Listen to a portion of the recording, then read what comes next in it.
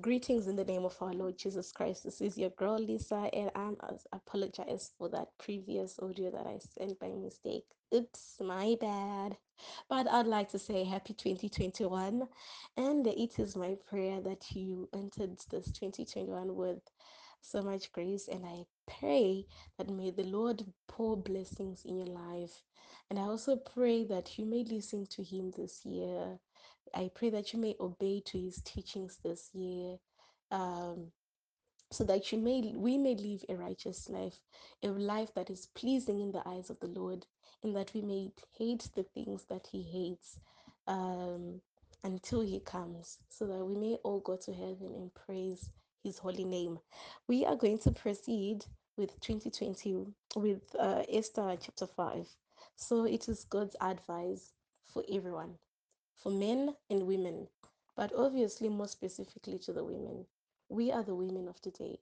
So, what am I saying today? Let the Lord fight your battles. Ask for wisdom, just like Queen Esther. I'm just going to briefly read the word of God. In chapter 3, it says, then the king asked her, what do you want, Queen Esther? What is your request? I'll give it to you, even if it is half the kingdom. Ah, wow. So, you know what Esther did? She went and prayed and fasted first to say, Lord, I want you to intervene in this that I'm about to enter, in this battle that I'm about to enter. May I please have wisdom? I would like to think that was a prayer. I need your wisdom. I need a breakthrough. I need you to walk with me. And God did walk with her. And God did gave her the wisdom of how to deal things. And even after she fasted, she just didn't ask. She just didn't request for whatever she wanted to request. And then this is how she replied. And Esther replied, if it pleases the king, let the king and Haman come today to a banquet, and to a banquet I have prepared for the king. She had to feed her king first before she asks what she wanted. The king returned to his the king returned to his attendants and said, well, tell Haman to come quickly to a banquet, as Esther has requested to the king and Haman. And Haman went to Esther's banquet. And while they were drinking wine, the king said to Esther, now tell me, what do you really want? What is your request? I'll give it to you, even if it is half the kingdom again.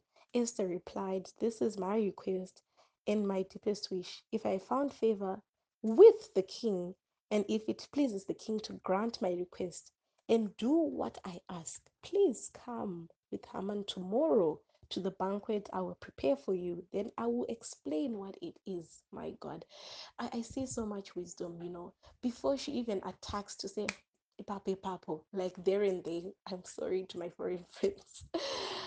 She prepared a banquet for the king, not once, but twice. So, ladies, my fellow women out there, when you want that 50-50, when you want him to help you clean or wash the dishes, what we are fighting for, if you want him, give him a reason to do so. You understand?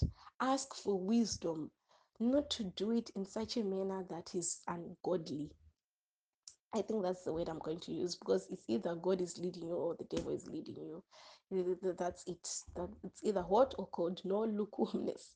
So, not give him a reason to give you half the kingdom, because even before she had requested because of her humbleness, of her submission, because of her respect, because of this presence of God that she was carrying at that time, the king held a specter for her.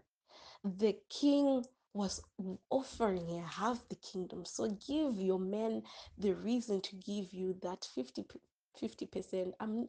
It's not even bad, but done in a right way, it's not bad at all. Give him the reason to do so, so that he does it with so much love, not because you are demanding it. And she had to feed her king. She invited the king for a banquet twice before she requested what she wanted. So not only just to women, even men out there, if you want your woman to respect you, give her a reason to do so. Treat her well, and let the Lord guide you as you are doing this. Let the Lord give you the wisdom on how how to gain that respect from your woman if you feel she's not doing so. At the end of the day, let your relationships be led by God. Both of you, both the woman and the man, should ask wisdom from God. That way you can conquer and proceed. And as we read later the book of Esther, we'll see that there was so much love that was going on there.